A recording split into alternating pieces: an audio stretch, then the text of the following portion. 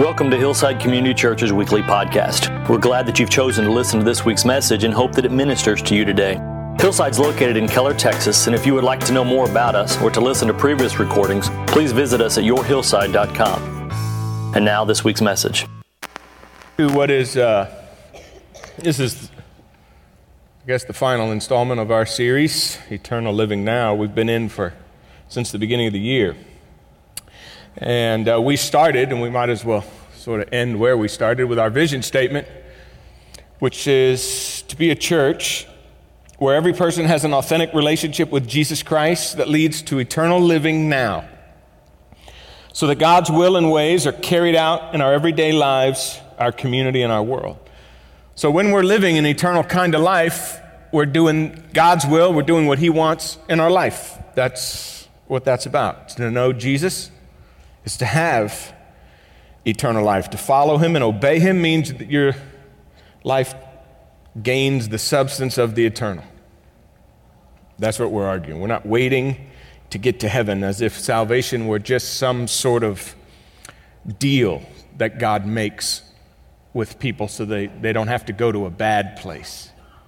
And as long as you get to the end, it doesn't matter who you are now or what you do, as long as you get to the end and you have that, whatever that ticket is, that you're going to be okay. So that really, the only time eternal life really matters is when you're dead.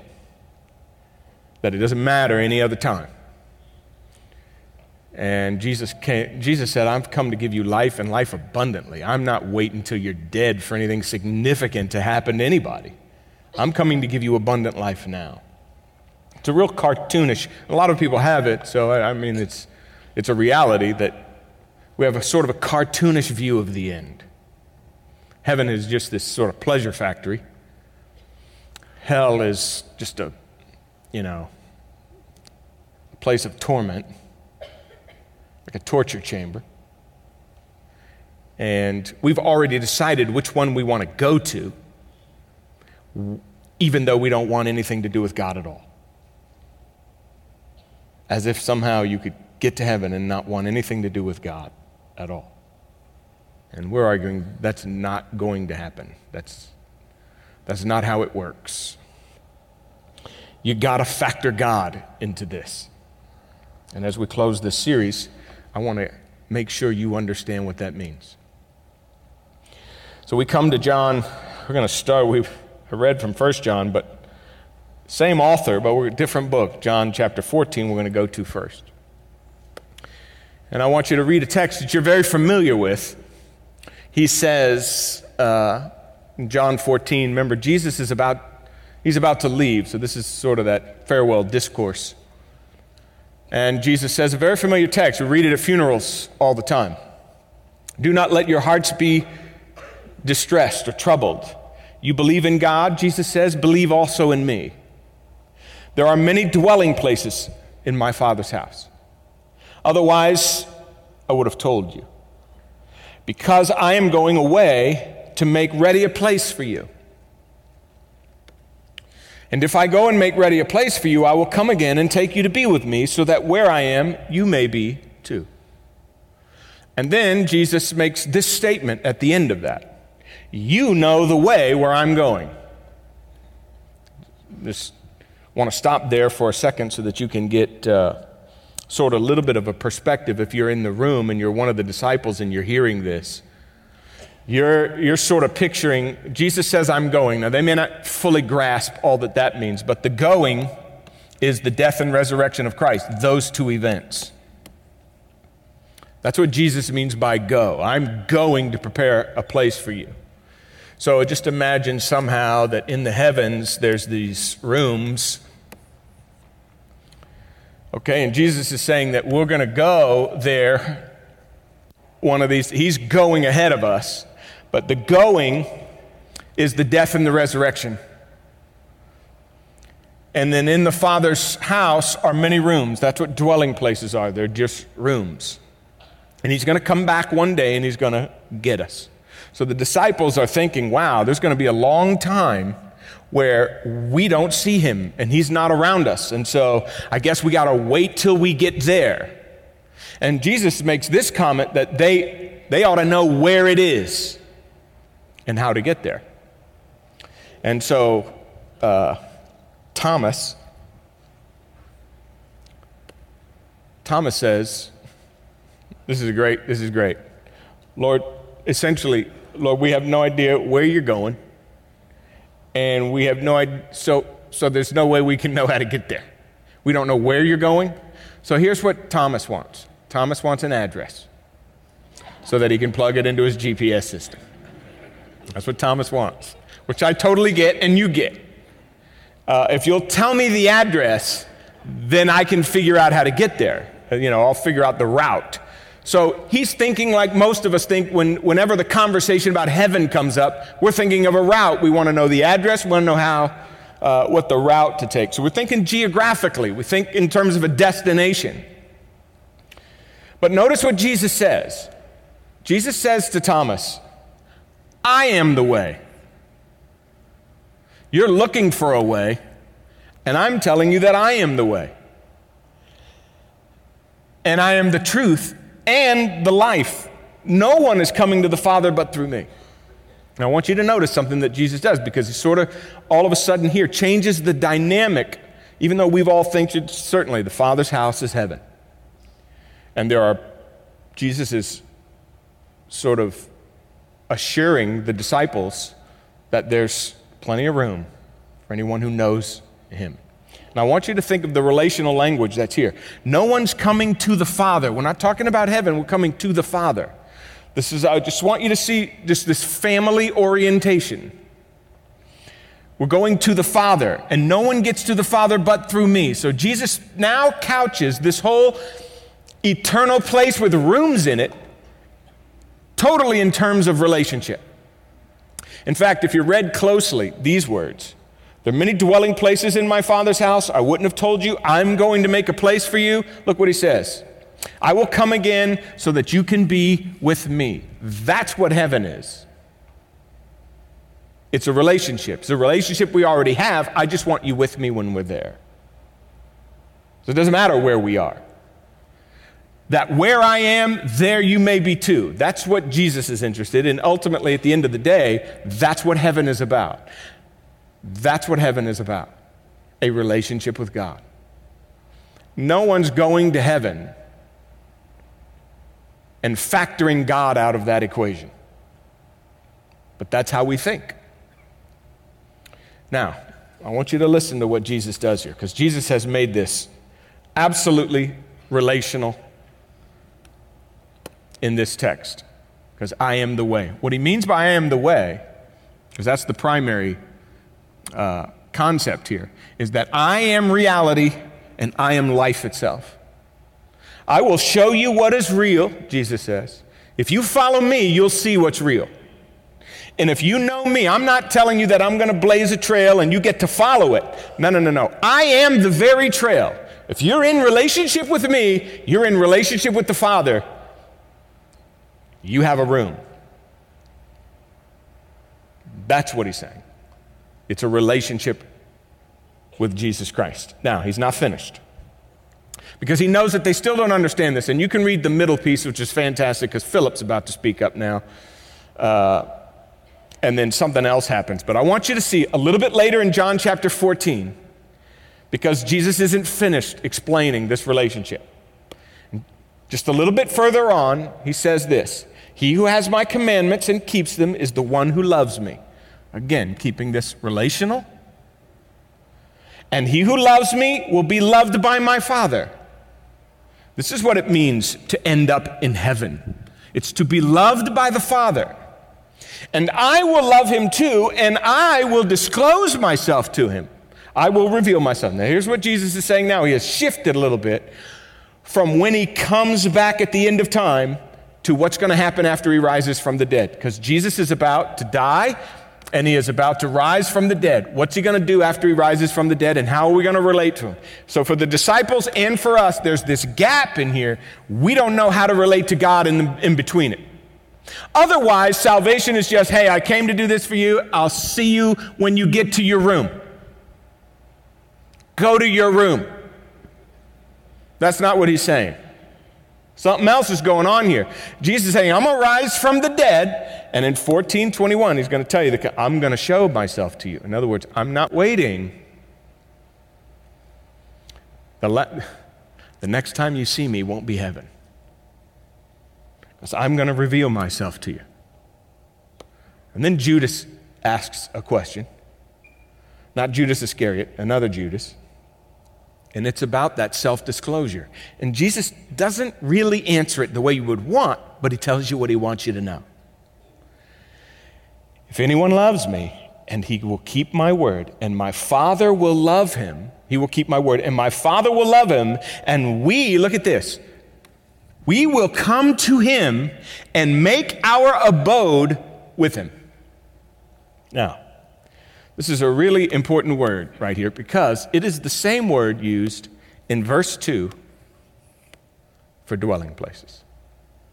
And here's what basically John 14 is saying. There are dwelling places in heaven, yes, for you. But after I rise from the dead, God says in this chapter, I will not leave you as orphans. You won't be without a family. You're already going to have a family. Don't imagine that it's not until you get to heaven that you have family and family life and eternal reality.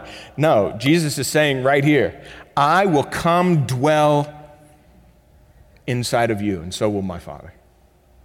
But this is the beautiful thing. No one will dwell in heaven who doesn't already have the Father and the Son dwelling in him. Do you see that? That's really important. Okay? He's already dwelling in you. It's almost as if Jesus is saying, I can't wait till heaven to be with you. We're going to come and make our abode with you. Okay? So if heaven is about being in relationship with God and being with him, then heaven, in some sense, has already been inaugurated inside of me because God already dwells in me. That's what he's saying. So when I get to heaven, I'm already in the family. I've already been connected to God. That's what he's saying. Revelation chapter 21 and verse 3 says, behold, the dwelling of God is among men. That's the thing that captures the writer of the Apocalyptic. One of these days, God will be among his people in that reality. But according to John 14, he's already inside of your heart now. Martin Luther said that we are subspecies of eternity. In other words, as believers, we live from the perspective of eternity. We have to, because we have eternity in us. We have God already dwelling in us. The life, the way, and the truth are already inside of us. No one has to give us directions to heaven. And we certainly don't have to wait to experience God to get to heaven. We don't have to wait there till then. It was already happening in a relationship with Jesus Christ. No one will get to heaven and say, all right, somebody introduce me to God, because this is a really cool place. That's never going to happen. Can somebody just make sure I get the key to my room? I don't know where I'm at yet, but I can't wait to see it. That's not how it works. He's already inside of your heart. And that means, listen, what that means is your relationship with God, a relationship with God is such that eternity is already dictating your life. You're not waiting till you get to heaven to be spiritual. You're not waiting till you get to heaven to be close to God. You're not waiting to get to heaven to now finally start doing the things he wants you to do. They're already supposed to be happening because you live under the perspective of that eternal reality now. Well, that has a profound impact on our life. And as we have been in 1 John, I think, is going to give us two overarching ways. I would call them just general overarching ways that this eternal perspective is already changing us and making our life have the substance of eternity already. And I want to show you those two ways. If God is already living in your heart. The first thing I would say to you is we are acutely aware as believers, as people who have God living in them. We are acutely aware of what lacks eternal substance in this life. We should be acutely aware, and we should be becoming more aware of it all the time. And that means we should be getting healthier and more sane all the time in a world that is doing just the opposite. You should not be freaking out more. You should be freaking out less. You should not be panicking more. You should be panicking less. Because you live from the perspective of eternity, not this reality. So, because we can see what lacks eternal substance, we know what's lasting. We know what really matters. And we can see right through this world. Literally, we can see right through it because it's not made of anything of substance. Now look at 1 John. Look what he writes. Do not love the world. See, we know. We know not to love it. We know not to love the things in it. Because first of all, anyone who loves the world, the love of the Father is in him. We have a different affection. We got a different relationship. We got a different connection. We've got an eternal reality driving our worlds.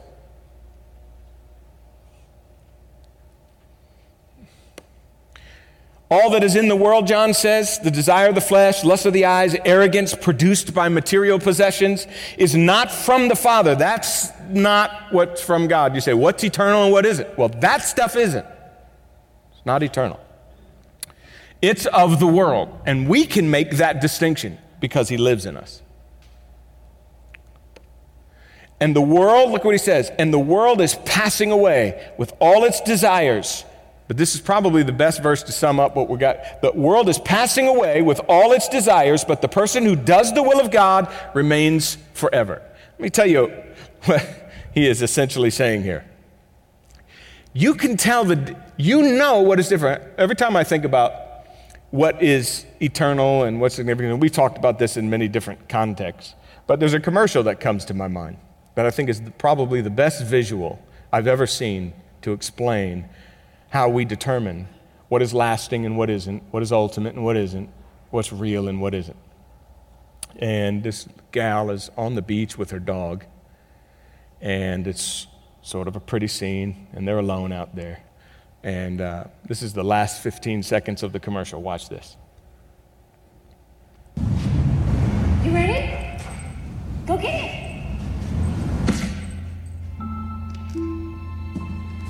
It's getting harder to tell what's real. Nutro is real, natural dog food. See the difference at nutro.com. It's a dog food commercial. And the line is, it's getting harder and harder to tell what's real. And I love the way reality is presented as it's just made of paper. It's not really real. It looks beautiful. It looks real. But it's not ultimately lasting. And John says, people who live from an eternal perspective, they know what is real and what isn't. So you'll be tempted on a regular basis by the things that aren't real. The world will have that pretty effect on us all the time. And you'll wish to your dying day, you'll probably wish you were rich. And you'll be anxious about it for the rest of your life that you're not.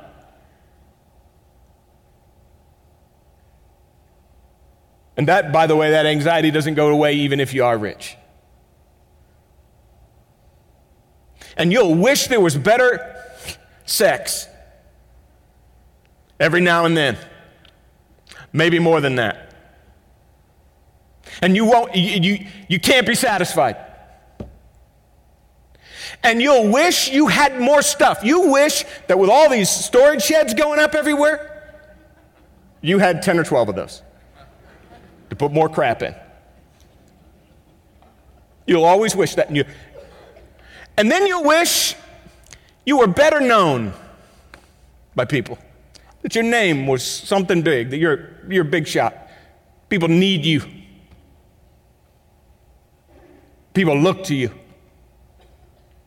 You'll want that. Those temptations will constantly flood you, and they'll look every bit as beautiful as a beach scene. And they'll be as enticing, and you'll be tempted by it. That's not going to stop. But then all of a sudden, for those who live from an eternal perspective, something else floods in and says, that's baloney, that's not real. And you're able to grab a stick and just rip the paper off the wall that says, that is not going to satisfy me ultimately. Hopefully, most of us have lived long enough in here. There's a group of our teens in here. They got a long way to go. But you're going to eventually live long enough where you go, it's baloney. What the world promises you, it just isn't. But every one of us, or what do you think makes us nuts on a weekly basis? What we don't have, what we wish we had, who we're not that we wish we were. And they're looking at all the adults going, why are they panicking all the time? Because of those things. But people who live from an eternal perspective, they know money's not everything. And they do not live for it. Pleasure is not everything, and they don't live for it. Listen, the people who do that, they need to use the world to do it. The problem with it is, it's passing away. And that's what John means by this, and the world is passing away, and the tense is, it's already passing away. It's not gonna pass away someday, and it's great till then. It's already made of paper, and it's already disintegrating. That's literally what he means. It's already disintegrating. And all those desires that you have, they're going right along with it.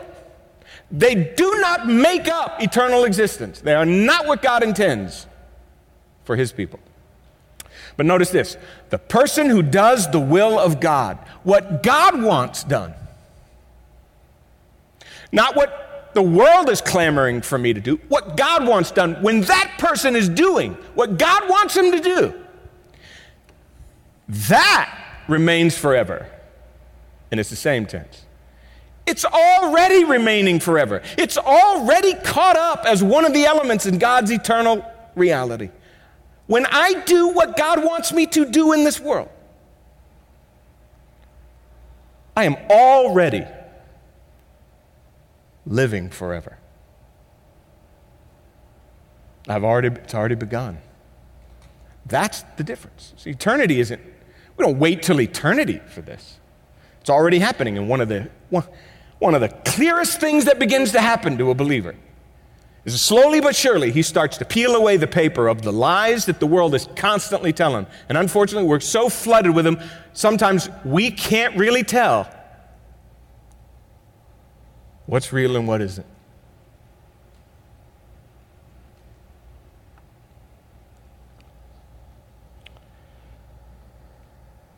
John is saying eternity is in flight. You're either with it or you're not. And I think this is a great moment to say this to you. Whenever you're thinking of spiritual thought and spiritual things, ask yourself, what is the alternative? So you say, I'm not really interested in living eternal now. Well, that's great. But guess what your alternative is?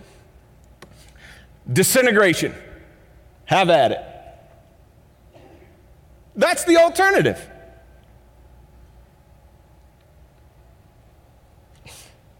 It doesn't last. It'll make you crazy. Because it'll tell you it's everything and it's nothing. And it never fails. But those who are doing the will of God, they're ultimate and they're lasting. There's another thing that I think, final thing, that I think happens to people who live from an eternal perspective. They can detect the baloney in the world. But the second thing, they're able to be acutely aware of who they are in this world, their identity and their destiny. And it's transforming. When you understand your identity and your destiny, you will already begin changing. And you haven't even gotten there yet. This is what John means in 1 John 3. Because he says this. See, this has been a big word for him. Behold. Behold what sort of love the Father has given to us. John is actually having one of the experiences we talked about we have with God. Because he's actually, the way this word is behold. Can you see the love that the Father has? Are you aware of the love that the Father has lavished on you? That we should be called his children? We're a child of God. And John says, don't think that that's just a title. Oh no, you actually are his child. You are his child. Not in name only. You are actually his child. What sort of love has the Father? It's a love from a Father lavished upon us. And John uses this little phrase right here, what sort of. And maybe if you might have a version of your Bible that says, what manner of love. That's how I memorized it when I was a kid. Behold, what manner of love the Father has bestowed upon us, that we should be called the children of God. This word right here, or what manner is it? It's a very interesting word. It's only used a couple times. I think John only uses it here. And it's a word in classical Greek. It had the idea of what's foreign, what's from another country, from another race or another tribe. So it had this idea of from out of this world. It's the way the idiom kind of came to mean. So it's a word that's just packed with meaning, but it's hard to pin down because it really just has the idea of out of this world kind of love. It's the kind of love you can't find anywhere. You'll never find it. You certainly won't earn it. It's lavished upon you. It's got to be a miracle that this thing comes out of from another planet, from another dimension, kind of love that breaks in to make you one of God's children. That's what John is saying. And he's just sitting there going, overwhelmed. That's my identity. That's who I am. That's what he's saying. That fundamental reality then ultimately gives us a family consciousness. It defines our allegiance, shapes our personality and our behavior. This is how the human race, Hillside, is healed. How does the soul get healed? It's finally adequately loved. It's finally adequately loved. And not for anything it did. Didn't earn it. And when a soul feels that, I mean, what kind of family experience is that? Yes, I'm a child of God. I'm loved by him. I can't explain it. It's an out of this world kind of love. It has changed my identity. That's who I am. And John goes on to say, that's my identity. Now watch what he says about that identity. Dear friends, we are God's children. Yes. We are God's children. Look at that word right there. Now. Not when we get to heaven. Right now we are in the family. Right now we are his. Right now we are experiencing that love. And that's changing the way we see ourselves. And what we will be has not yet been revealed. This is a great little thought right here. We do not know the full implications of what it means to be that loved. We don't. In fact, in the verse before, where John says, it's here, where he says, actually it's verse 1. Indeed, we are his children. For this reason, the world does not know us and it doesn't know him. And I love this because it's first thing it tells you what's something that the world doesn't know. The world doesn't know how in the world we live with an eternal perspective. It doesn't understand our new identity. It cannot figure that out because it's from another world, from another dimension. But then he goes on to say, there's something we don't know either. We don't even realize how loved we are. We don't realize how loved we are. One of these days it will be revealed. The only thing we know about our destiny is we know our identity. But that identity gives us a destiny. We know that whenever it is revealed, we will be like him because we will see him in his full glory. We will see him. John says, behold what manner of love the Father has bestowed. We can see that love, but we can't see all of its implications. One of these days, when we see Jesus really, everything that he is, then we'll understand all of it and we'll be transformed by it radically. There's the connection between the now and the later. And then John says this, and maybe this is the best summary verse of the entire series. Everyone who has this hope, this is our future. Everyone who has that hope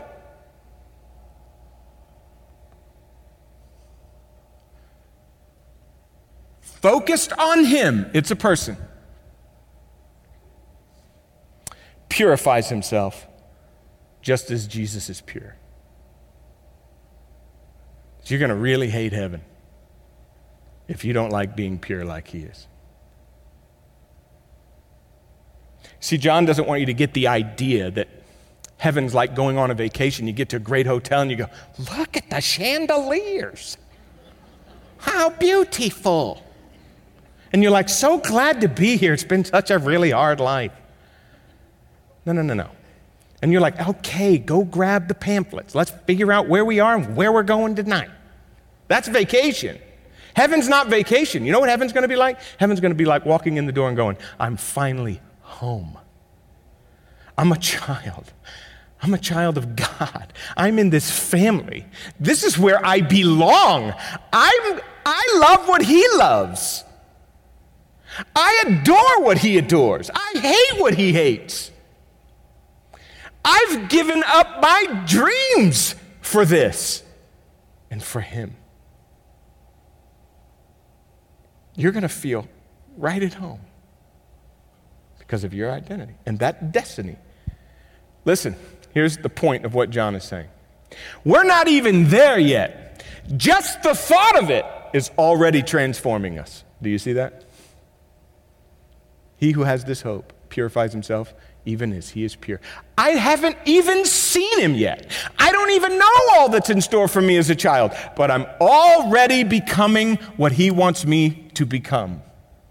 And I haven't even seen it all yet.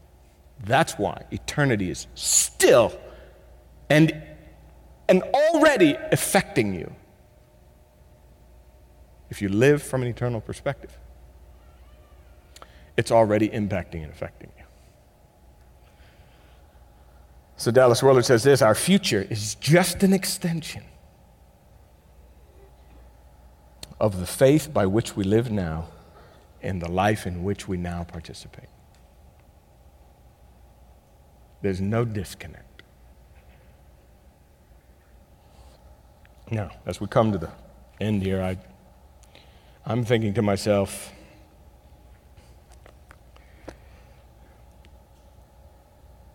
the stakes are so high on this conversation, this thing we've been talking about, eternal life. And the alternative is so bleak.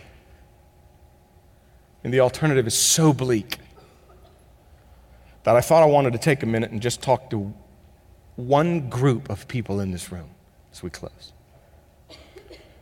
Just one group. And I'm talking about the person sitting in here today who's about this close to giving their life to Christ. Because you've heard about eternal life, and you're sitting there and you're wondering, and I totally understand, what in the world does that look like and how is it done? What would I need to do? Because I think there's 2 points at which you just go, all right, somebody explain to me. If I wanted to become part of that eternal living now and understand what Jesus is the way, truth, and the life, how in the world would I do that right now where I'm sitting? Well, it's not a formula, and I'm certainly not here to offer you heaven.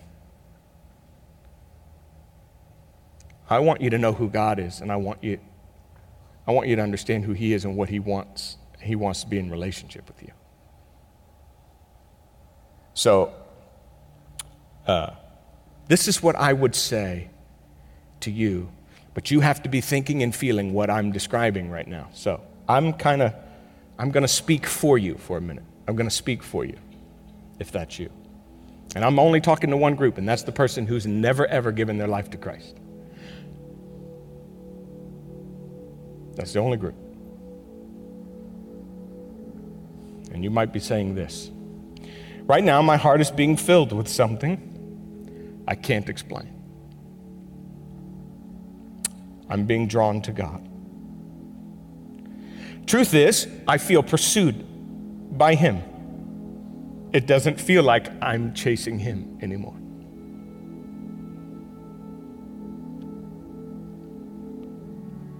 And I am filled with the reality that Jesus is God's Son.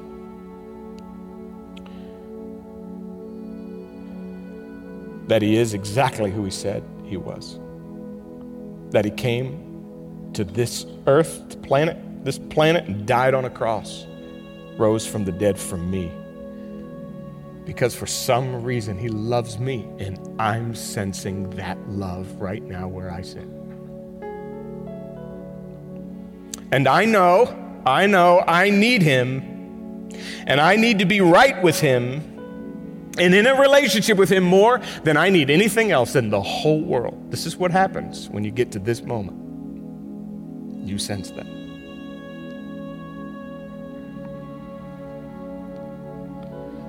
And so, I want to put my trust in Him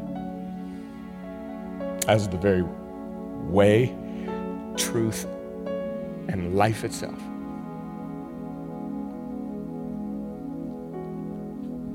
Because already there is a longing in me to be what He wants me to be. That's what it feels like right before you surrender your life to Christ and enter eternal life. It only takes two things ever for a human being to stumble or blunder right into eternal reality. You recognize your desperate need for it. And then you express your confidence that Jesus can lead you there because of what He's done. That's it. You don't have to do anything else but surrender. It's what I tell a groom, guy about to be married, when he's standing next to me down here because he's panicking. And he can't remember anything we practiced the night before. And I say, just look at me. I'll guide you through this whole thing. You won't even have to think. That's exactly what it means to come to Christ. Don't you worry about what you have to do and what you have to say and what you have to figure out. You just see the need and put your confidence in Christ. He will take care of the rest. And you say, well, what's going to happen after that? I'm going to be really honest with you. No idea. I don't know what He's going to do with you. That's why you're trusting Him and not me. Trust in Him. Let Him figure that out for you. Let the eternal journey begin, and let Him figure out how you're going to handle all those things, because that's the wonder. But He's got it. So I want you to do something for me. I want you to stand up. I just want everybody to stand.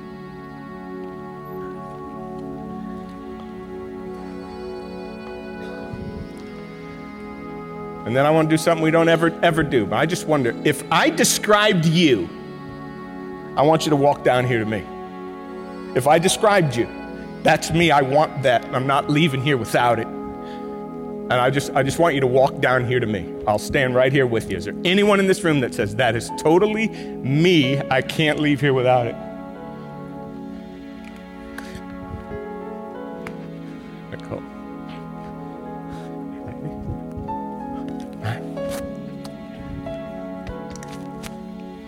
Is there anyone else in this room that would say, I don't have that eternal life you've been talking about for 3 months, but I'd like to have it?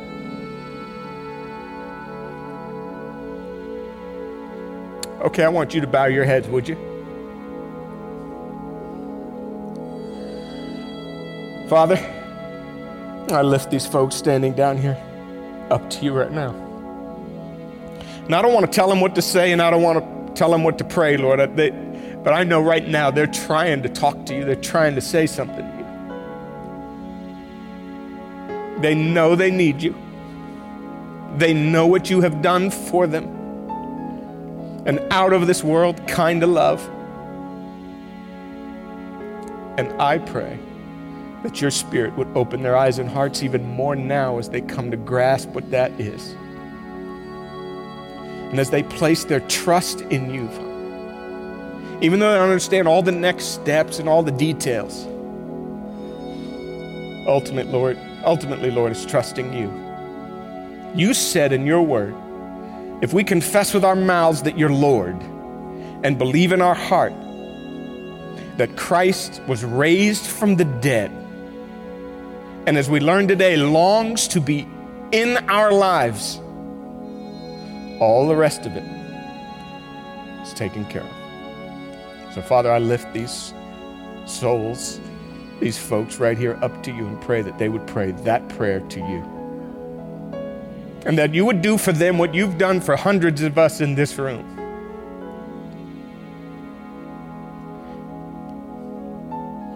It's come into our lives and change it at every single level. And we give you the praise and the glory. In Jesus' name, amen. Amen.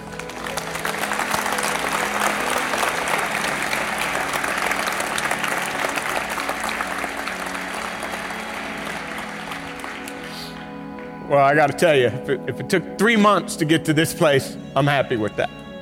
I'm happy with that. Hillside, you know, just a few weeks from now, maybe the most important Sunday of the year is about to happen here. And as you leave, I can tell you this, if God lives inside of you, if he lives inside of you, he's going to tap on your shoulder. He's going to tap you on the shoulder to invite somebody to Easter. And I pray that you'll have the courage and that you'll listen to the Spirit guide you in that reality. And to leave here thinking that all of those decisions, all of those Spirit promptings, that's eternal living now.